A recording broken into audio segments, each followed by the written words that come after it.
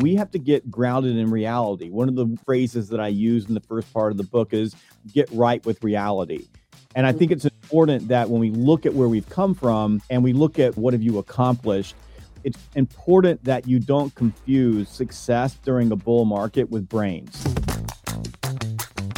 Welcome to the Making Sales Social podcast, featuring the top voices in sales, marketing, and business. Join Bryn Tillman and me, Bob Woods, as we each bring you the best tips and strategies our guests are teaching their clients, so you can leverage them for your own virtual and social selling. Enjoy the show. I am absolutely beyond thrilled. We have Jeb Blount, who is a globally recognized and beloved sales trainer, co-founder of the annual Outbound Sales Conference, keynote speaker, and one of the most prolific authors on the topic of sales, including his brand new bestseller, Selling in a Crisis. Jeb and I have had our public debates on his podcast, and we've created training courses together on his incredible e-learning platform, Sales Gravy. Jeb is incredibly passionate about helping better sales teams fast. Jeb, welcome to Making Sales Social. Thanks for joining us today. Thank you so much for having me on. Oh my gosh, I'm so excited. So, I cannot wait. I started reading this book. It is absolute gold. And I'm going to ask you some questions because I haven't gone through the whole thing yet. I'm working on it. But actually, before I even ask you questions about the book, what number book is Selling in a Crisis? What is the number you've published? 15. 15 books. 15. That's insane. Well, this could not be more timely. And, I think that every salesperson needs to be prepared. And, we think right now, maybe there's a little bit of an economic crisis. There's often something, an industry crisis. So even though this is really timely, I also think it's really evergreen. So what inspired you, though, to write the book right now? Looking at the patterns. So if you looked at the patterns coming into this year, the book I wrote before this book is called Selling the Price Increase. And then following that, you start reading the tea leaves and you start seeing what's happening in the marketplace. This, by the way, is a good lesson for sales professionals as well. I read the Wall Street Journal every single morning, look at Bloomberg. I'm paying attention to what's happening around me. And I'm a big fan of patterns. If you start seeing patterns, it tells you that something's coming and you want to get ahead of the curve. So more than anything, it's just thinking about where the sales profession is going and trying to get there before it gets to me, right? So like, Wayne Gretzky used to say, go where the puck's going to be, not where it is. I knew that moving into this downturn that we're going to be moving into, this period of time or this season that we're running into, that there's a lot of salespeople who've never actually been through this. We think the pandemic was tough, but the actual economic downturn in the pandemic was about 30 days. Other than that, it's been pretty smooth sailing. Most salespeople have thrived over the last 2 years. And the truth is, and don't nobody shoot the messenger, but we always talk about how hard selling is. The truth is, over the last 2 years, if you could show up and fog a mirror, you are probably going to be okay in your sales job. That's all about to change. And we're going to have to get back to the fundamentals and basics of the grind of selling.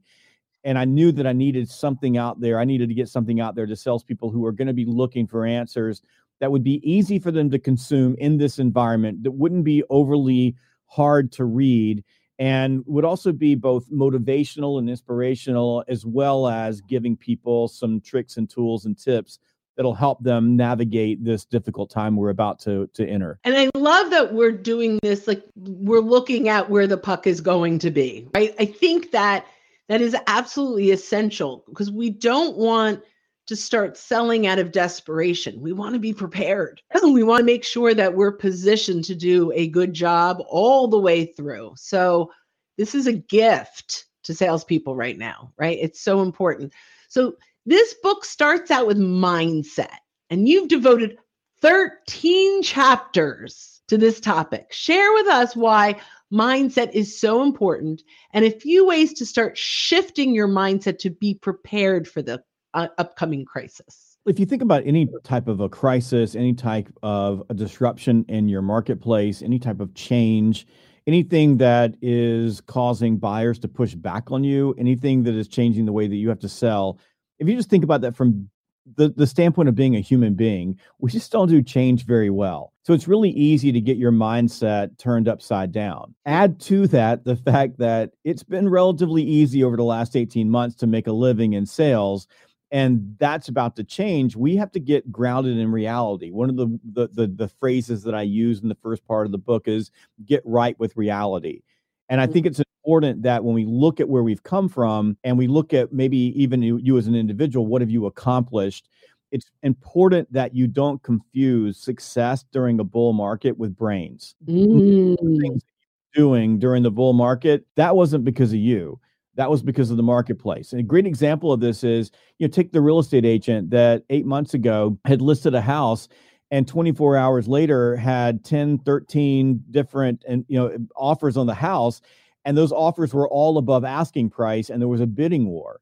Well, today, those buyers aren't there. We're down 8 months in a row in housing sales in that particular sector. So now you got to get back to doing a good open house, and you got to go set the house up, and you've got to do your marketing around the home, and you've got to deal with your homeowner who is thinking that their house is now worth, $1 million when really it's only worth $600,000. So everything around that changed. So if you're in that situation, it's really easy to get down on yourself. It's really easy to say, woe is me. It's really easy to, as I say, climb into a bucket with crabs. It's really easy to start complaining, and it's really easy to start focusing on the past rather than focusing on what you can do right now. For a sales professional going into this crisis, we have to begin with mindset. One of the core mindsets, and I totally stole this from Anthony Iannarino, is the mindset of rain barrel versus rainmaker. So rain barrels, and by the way, it's really been easy to be a rain barrel during the last 18 months. Rain barrels basically sit around the backyard and they have their mouth to the sky and they just wait for leaves to fall in. Rainmakers are going out and figuring out how to make it happen. So the rainmaker mentality says, yep, this crisis is happening. Yep, there's an economic downturn. Yep, winter is coming. There is a storm coming. I'm going to charge into the storm. I'm going to do it on my feet. Nothing's going to knock me down.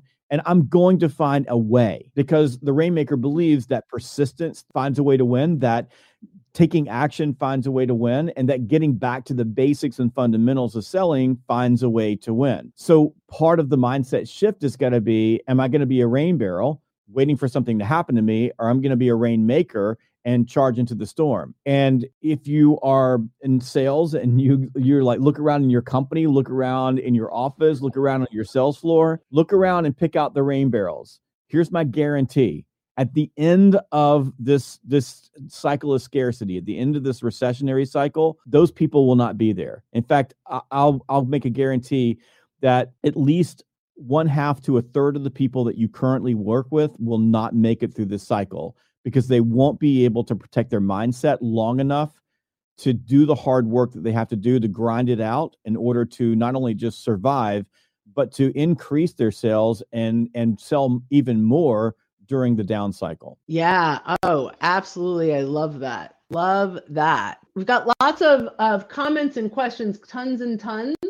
What number 1 and 2 qualities in a sales professional will be most important in this environment and with a great mindset shift? Yeah, so I think number 1 would be this idea of being a rainmaker, being persistent. So number 1 quality in this environment is you're going to have to go out and hunt. If you just think about it, go back to the winter of last year, people are calling you. In a lot of cases, it didn't feel like it, but you had more buyers than you had the ability to service or supply. So people were calling you. Right now, you got to go focus on prospecting. Fill up the pipeline. The pipe is life. We talk about in the book about being a squirrel, but the squirrels are relentless and unstoppable creatures that are just going after it any way they possibly can. So you've got to be a all of the above prospector. You've got to use everything from LinkedIn to picking up the telephone to go knock on doors if you have to do that. Use smoke signals, carrier pigeons. It doesn't make a difference what it is, but you have to get in front of them. That's number 1. And number 2, you have to be a master of the sales process. So where you could take some shortcuts in the past, because it was easy, and they would, the buyers would keep calling you. You could ignore follow-ups. You could do things that were, like, for example, you could do shallow discovery. You could get away with that. In a crisis where buyers are much more risk averse, you have to be excellent at every step in the sales process. That means that you got to get back to those fundamentals and basics. It means you have to hone your skills and your techniques in the sales process. It means that you have to be better than you ever were before. So in the book, I say sell better, but you have to sell better. And there's been a lot of bad selling over the last 2 years because salespeople could get away with it. You can't get away with it anymore. Fabulous answer. I love this.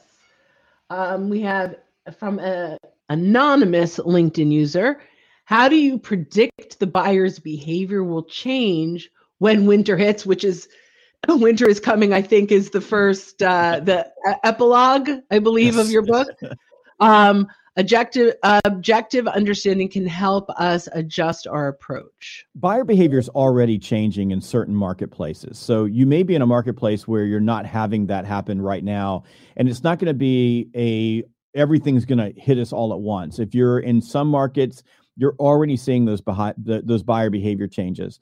The number one, I guess, there's two main changes that you have to look out for. One of the changes is that decision-making authority is going to shift upward inside of organizations. So, and there's not going to be a clue that this is happening. They're not going to send you a manual and say, okay, now buyers are shifting their authority into the C-suite versus at middle management. It's going to happen slowly, and in some cases, it's even going to happen when you're in the middle of a deal. You just have to be aware and paying attention through your qualifying questions, through people's behavior, that they either have lost authority to buy, they don't know that they've lost authority to buy, or they're willing to have conversations with you, but they're not willing to advocate for you to the people who have authority to buy because they feel like it's risky for them.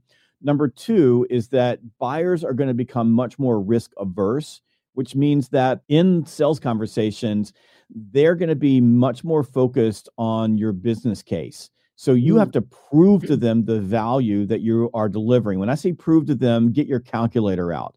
What they want to see is the ROI, because they cannot afford to make a mistake when there is a downturn, because it could be damaging both to their career and to their company. You have to build a much better business case, and you have to present it to the people that can actually buy from you. So a couple of tips here. Number one is get really good at identifying decision makers. And I give you some tips inside the book for doing that. This is going to become almost an art form. You got to make sure that you're talking to decision makers.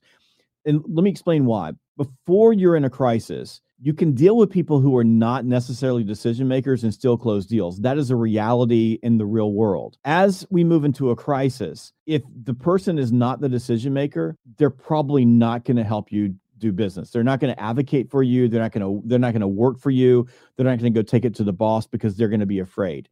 So during a crisis, you must deal with decision makers. So you want to focus on that. And then as you're inside these organizations, you got to qualify, because the most expensive use of your time during a crisis is spending it on the wrong accounts, because you just don't have that time to waste. So you've just got to get really, really, really good and adept at qualifying and focusing on the right decision makers or the right people, so that you're standing in front of decision makers so you can get more of your deals closed. Fabulous. Okay. Next. Aiden, which a crisis budget are tighter, so you need to increase the follow-up? Okay, yeah. So really not so much the follow-up, it's more the micro commitments. When you're in a crisis, whether the budget is tight or not, what you have to think about is people are overwhelmed. They are consumed with not making mistakes. That's human. So in that environment, you have to upfront, and I put a video up on LinkedIn this morning about this. Upfront, you need to get an agreement on what the timeline is going to be, the time frame is going to be.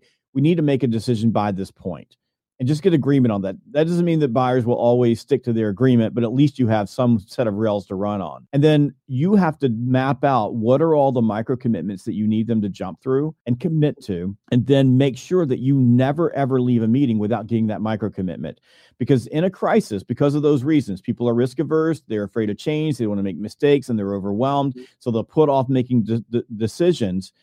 If a deal stalls, it's a dead deal. you're not going to revive it. There's no CPR that's going to get it back. So don't let your deal stall out. Make sure that you are getting to the next step, getting to the next step, getting to the next step, and don't put yourself in a position where you're having to do follow-up, because that means that you're chasing the deal and you're chasing the stakeholder. And if you're chasing a deal and a stakeholder in a crisis, you are going to lose. Really great insight. Okay. How do you retain clients who are thinking of jumping ship? Oh, that's a good question. So there's an entire section in the book around protecting your turf. And so this begins with getting a good look at your account base. So if you've got an account base, what I want you to do is I want you to pull all your accounts together, and then I want you to separate them out by your biggest accounts, your medium account, your smallest account. So the ones that if you lose these, you're at the highest risk of getting hurt pretty badly. The small accounts, if I lose that, I won't like it, but it's not going to break the company. Start with the highest priority accounts that you have. And then let's start taking a look at those accounts. And you want to then put those accounts into red, yellow, and green buckets. Green is we're safe. We've got a great relationship. They're not going to go anywhere. Our contracts are solid. Everything is right.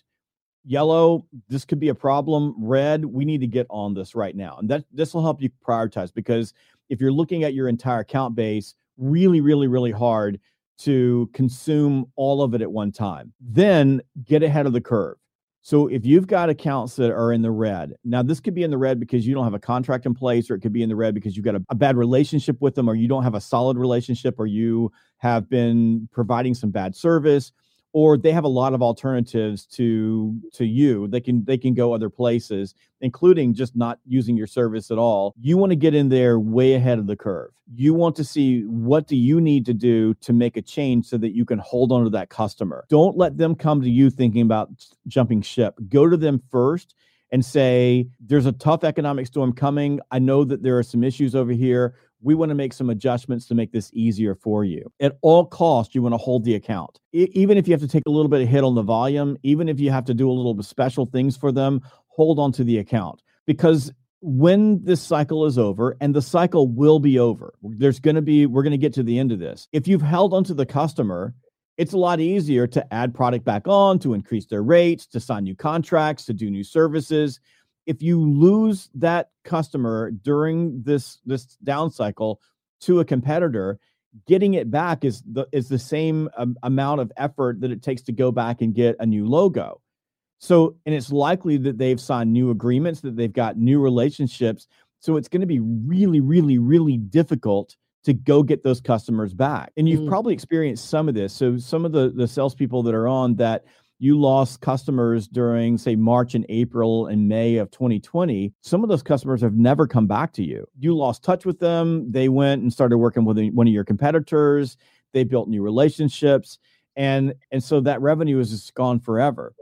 So make sure that right now you define, get your list of your account base, segment it out by highest priority, medium priority, low priority. In each of those segments, segment it out by highest risk to lowest risk of losing it, and then get super proactive at getting in and protecting your turf from your competitors. And oh, by the way, your smart competitors, they're going after you right now because they recognize that in an economic downturn, that there is a weakness in your system. You've been taking your customer for granted, that you have been raising your prices and you've been gouging them, and you haven't been in there with them providing value. You've been leaving them alone because there's no fires. They are going to eat your lunch if you don't get ahead of the curve. So there's actually a whole section on how to protect your turf in selling in a crisis. So if that's something you're concerned about, I think that the book can really help you to solidify those relationships. So I love that. We've got a couple more questions coming in here. And Jeb, I did not know you were a magician, because this is a question from you. Oh, that's your son. That's my son. Fabulous. Jeb Jr. Yeah. Love it. So he's asking, how can salespeople build a better network of referrals to prep for the crisis? Great question. It's a really good question. And Bryn, you may actually have some advice on this as well. Yeah. So one of the things that I think is important, especially here on LinkedIn, is that you are looking at your entire network and you're beginning to get more active, and you are building your personal brand and creating a lot more awareness that you are out there. I think number two is, and this is a little bit of a post-pandemic shake it off kind of thing. You got to get out there and have like real conversations with real people. So go out and see your customers, go have conversations with them, go to, I think they used to call them like lead meetings, but, just get up in the morning and go have breakfast with a lead group. Think about locally the civic clubs that you can be involved in. This is a little bit different. I mean, if you're selling at the national level, having a relationship with your local Rotary Club is probably not going to help you very much. But most salespeople are local at some extent. So, Jeb Jr. over here is selling in a local marketplace. So getting to know businesses, hanging out with the Chamber of Commerce, going out and being very intentional about meeting people.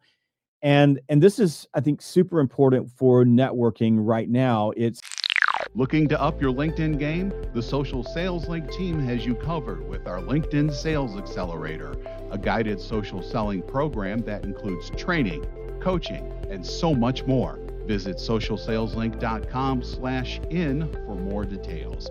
Again, that's socialsaleslink.com/in.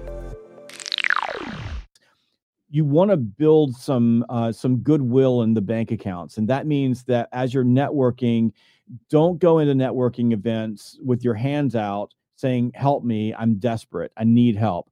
Go into those networking events with a servant's heart. What can I do to help you? And give as much as you possibly can within reason to build out that goodwill. But more important than anything is this, something I did this in fanatical prospecting, we call the law of familiarity, which is the more people are familiar with you, the more they're going to like you and trust you. And the more they like you and trust you, the more likely they'll be willing to give you a referral or introduce you to a friend. So this is true for LinkedIn. Be there, let them see your face, add value there. And then in the real world, the physical world, add value there. So I just have to jump in really quickly with a couple quick things. Build relationships with your clients' other vendors that are non-competitors. Because if they're in that account, they're probably in a lot more accounts like them. So make sure that you are meeting the other vendors that are selling into your clients, and you can feel comfortable introducing them into your network if your client loves them. They've been vetted by client. Number two, search your connections on LinkedIn. Build a list of who they know. Don't ask them for an introduction to all of them, but run the names by your clients and your referral partners and ask them, do you think this would be a good fit for me? Do you think, and half of them, 3/4 of them, they won't know, but 3 or 4 may come to the surface as really good referrals. So I apologize. I know this is about you, but I had to throw it in. Take just a second and talk about how, and this is just how you can use social proximity on LinkedIn in order to think about networking. So social proximity is, regular proximity is how close am I to the grocery store? Social proximity is how close am I to the buyer or the influencer? Am I already connected to a buyer or an influencer inside an account? Am I 1 degree away so that, who in my network might be able to introduce me into the right buyers and influencers? And, really mapping out, particularly if you're going after large accounts, mapping out your social proximity and how you're going to get as high and warm as you possibly can is critical for coming in at a high level of credibility, right? And when you leverage your connections for introductions, they rarely even vet you.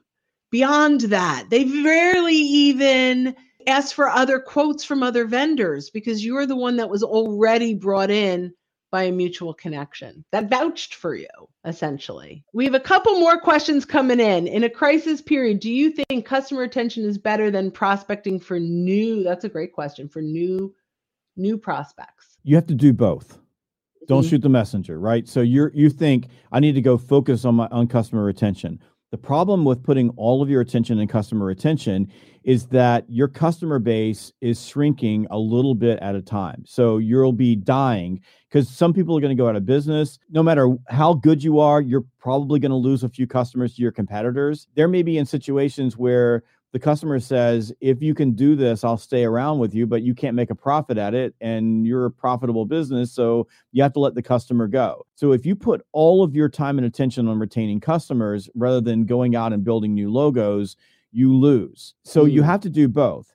Now, the other thing I want you to think about is what your great competitors are going to be doing. At the end of the book, I have a chapter on acceleration. One of the analogies that I use in this chapter is how hard it is to take market share during regular times. So in regular times, let's just say that you've got a competitor out there that you're chasing and you want to take their market share. Let's just say they're doing 70 miles an hour and you're putting the hammer down and you're at 65 miles an hour because they're just maybe a little bit better than you, a little bit faster than you. Well, if you're 5 miles behind them, we won't do the high school math, I don't know, equation here, but if you're 5 miles behind them, it's going to take you a really, really, really, really long time to ever catch up. And even if you speed up, like if you're 65, they're 70, you're always going to be behind. If you speed up to 75, it'll be years before you catch up. But if you're in a crisis and your competitor pulls over and waits it out, pulls over and protects themselves. I'm gonna pull over and protect my accounts. That's what I'm gonna do. You're gonna pass them just like that because they're stationary. In a crisis, you want to accelerate. If you are the company who pulls over and says, I'm going to spend all of my time putting up the fences and we're going to put walls around and we're going to wait this out and we're going to hold on to it, I'm going to eat your lunch because I'm putting the hammer down. I'm putting the accelerator down. I'm going to take more risk. I'm going to work harder. I'm going to chase more logos. I'm going to win those accounts because for the same reason, if you lose an account during a recession, on the other side, if you don't have that account, very, very hard to get them back. If I take that account during a recession, at the end of the recession, I'm going to be able to make that account way more profitable because I took it out of your back pocket. So you have to do both. You can't do one or the other. You have to be relentless about going out and getting new logos. And you have to be absolutely driven to make sure that you're protecting your accounts. Let me say this again. In normal times, your competitor, I got the math a little bit wrong, but in normal times, if you're doing, say, 70, your competitor's doing 65, and you're 5 miles behind, you're trying to catch up, it takes a really long time to catch up. In a crisis, when that competitor pulls over, you just went past them standing still, and you're going to own them on the other side. Accelerate, push harder, and don't be the company that, circles the wagons and just decides to hunker down. Hunkering down is a really bad strategy during a recession. Interesting. It's like the turtle and the hare a little bit. Very much. Yeah, that's pretty cool. Okay. So when there is an average of 6 DMs per decision makers, I'm thinking direct message, decision makers per organization, what's the best practice for getting everyone on board? Okay. So let's start off with Stephen's stupid statistic. Okay. The average of 6 people is just a stupid statistic. Every group is going to have a different array of stakeholders. And the array of stakeholders is going to shrink as the risk lowers, and it's going to expand as the risk increases. So if you're selling something really big that puts the individual stakeholders individually for making a decision at risk, should you fail them, you're going to end up with more people. I recently did a deal. There were 28 stakeholders that were involved in that deal. 28. I did another deal. There's 1. Now, the 28, a pretty big deal in terms of what it was going to do to the organization because it was training, and another one where it was a keynote. I mean, a keynote's pretty easy. It's a transactional sell, whereas a training is cultural to the organization. So let's don't get hung up in this average is 6. It's a stupid statistic. Folks, quit saying it. It's going to depend on every account. What you need to know is who they are. So when you're working on an account, begin with assuming that there are more people than one that are going to be involved. And you want to do everything possible not to single silo yourself inside of a complex deal. Now, there is an awareness that if what you're selling is transactional and it's, you're selling to a small business, the only stakeholder that matters may be the business owner. If you're in a Fortune 500 company and you're doing a $1 million deal, you can pretty much assume that there's going to be a lot of people there. And depending on how many departments and places that's going to impact, there may be a lot more people than 6 because you're talking about 6 people that might be on a buying committee, but you're negating the fact that there are amplifiers out there. These are people who use your service or might be involved in it, or if you're selling software, for example, they might be using the seats on the software. Those individuals matter, and there's a lot of them out there, and they have some influence in terms of pushing up their concerns, their pain, their aspirations to a stakeholder group. So when you're in those situations, I begin with assume there are more people. Begin there. As we move into a crisis, though, you also have to recognize that decision-making authority is going to move up in the organization. So, and I know this sounds a little bit strange, so just stick with me on this. Let's say that before the crisis or before a recession, you had a buying committee for a particular service or product. That buying committee carried a lot of influence. There's always someone who is saying yes, who's checking the box, signing a contract. There's usually a buyer that's funding the contract. Those people are there, but the committee is essentially saying, here's what we're going to do. And those decision makers are typically going to take the committee's word, and they're going to take their recommendation. As the economy starts to tighten, as the downturn starts to tighten, those committees are going to have a lot less juice than they did before. So if you are selling something and there is a decision-making authority that is vested in another individual and you're not talking to that individual, there's a very high chance that your deal will stall and die, because even though you've got a committee making a recommendation, the ultimate decision-making authority, the person who has that ability to say yes to you, is not necessarily involved in it and is feeling a lot of need to mitigate risk and to defer any type of decisions, and will typically push that off. So suddenly this whole question about how do I get all of these people talking together and find them, that doesn't mean nearly as much as it did before. Therefore, it puts you in a position where you've got to do a much better job at qualifying. That means you need to ask better questions about how decisions are being made and who is making those decisions. And the question that you're not going to ask is, who's the decision maker? Stop asking that question. You're not going to get a straight answer to that.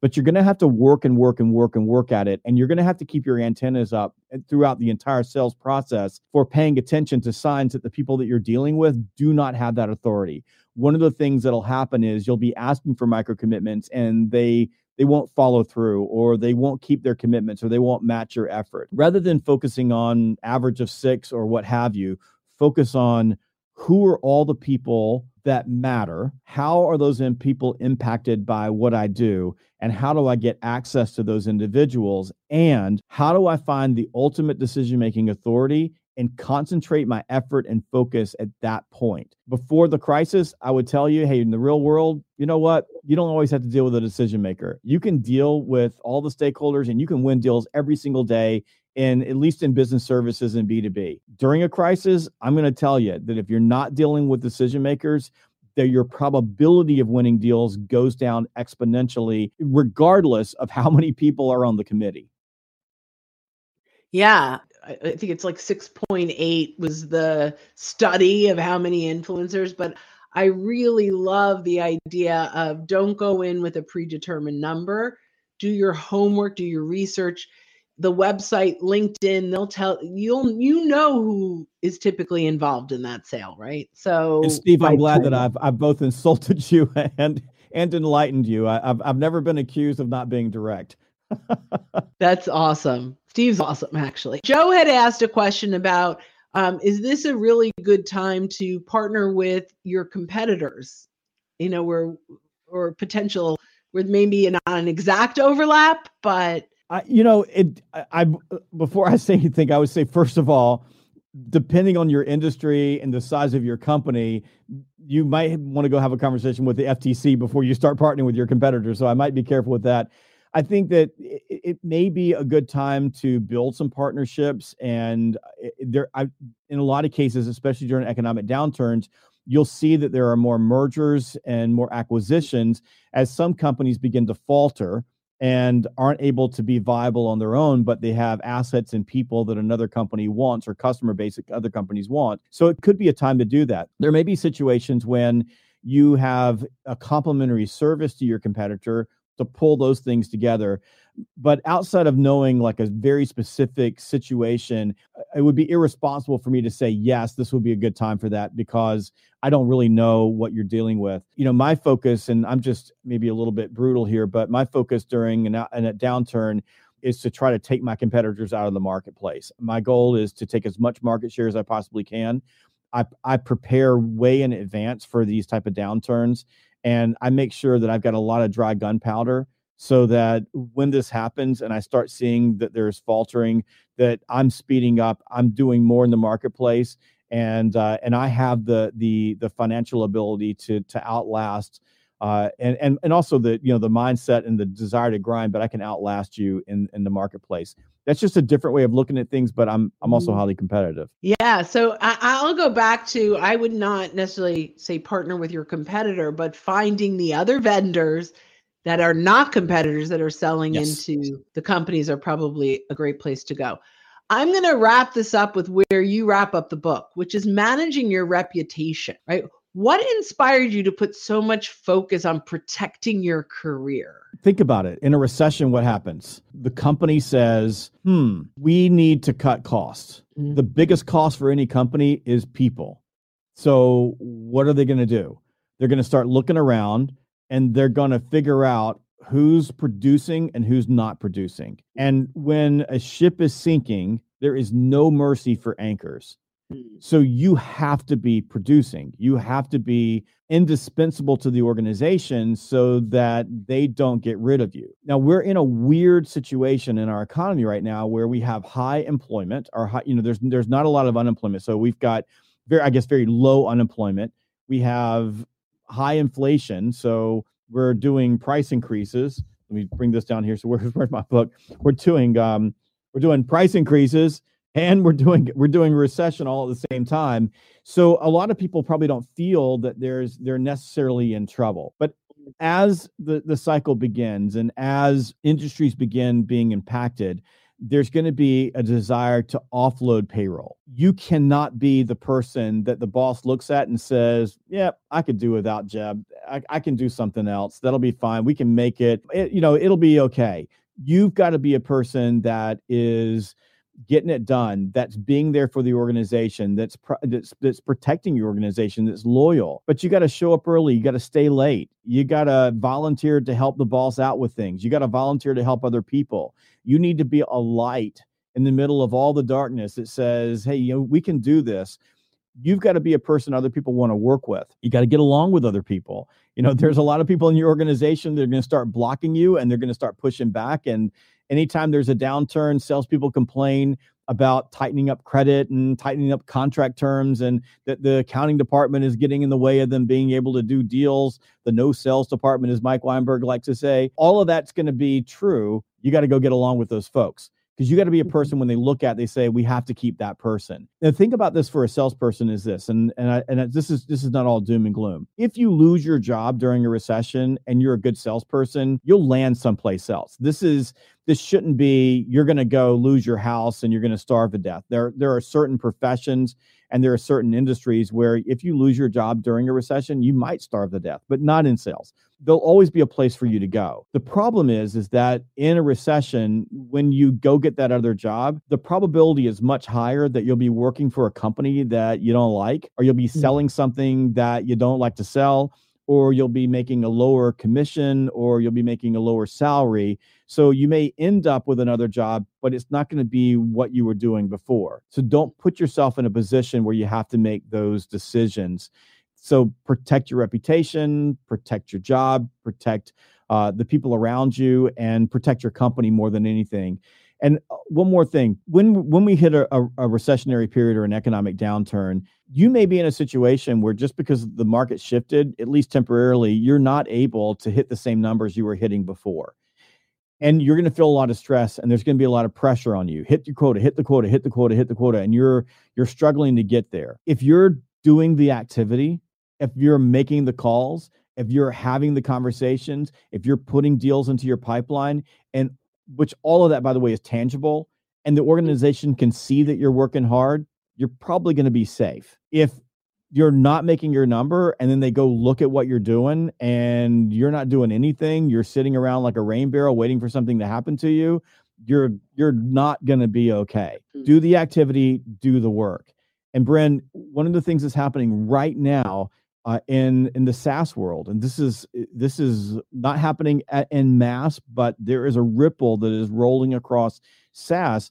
SaaS companies are beginning to take out their SDR teams because they're looking at SDRs and AEs and they're saying to themselves, at least the board of directors is, why in the world are we paying 2 people to do the same job? So that's an example of things start to contract. Companies start looking around and they say, you know what? These AEs, they can pick up the phone and they can call people just as good as the SDRs.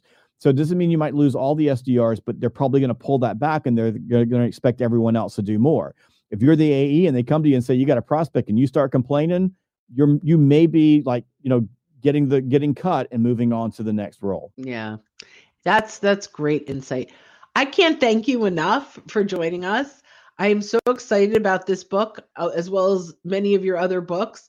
It's so fun when I go into a client and I see a big box of books, and this has happened multiple times, and I'm like, and there were books I didn't even know you authored were big box of books.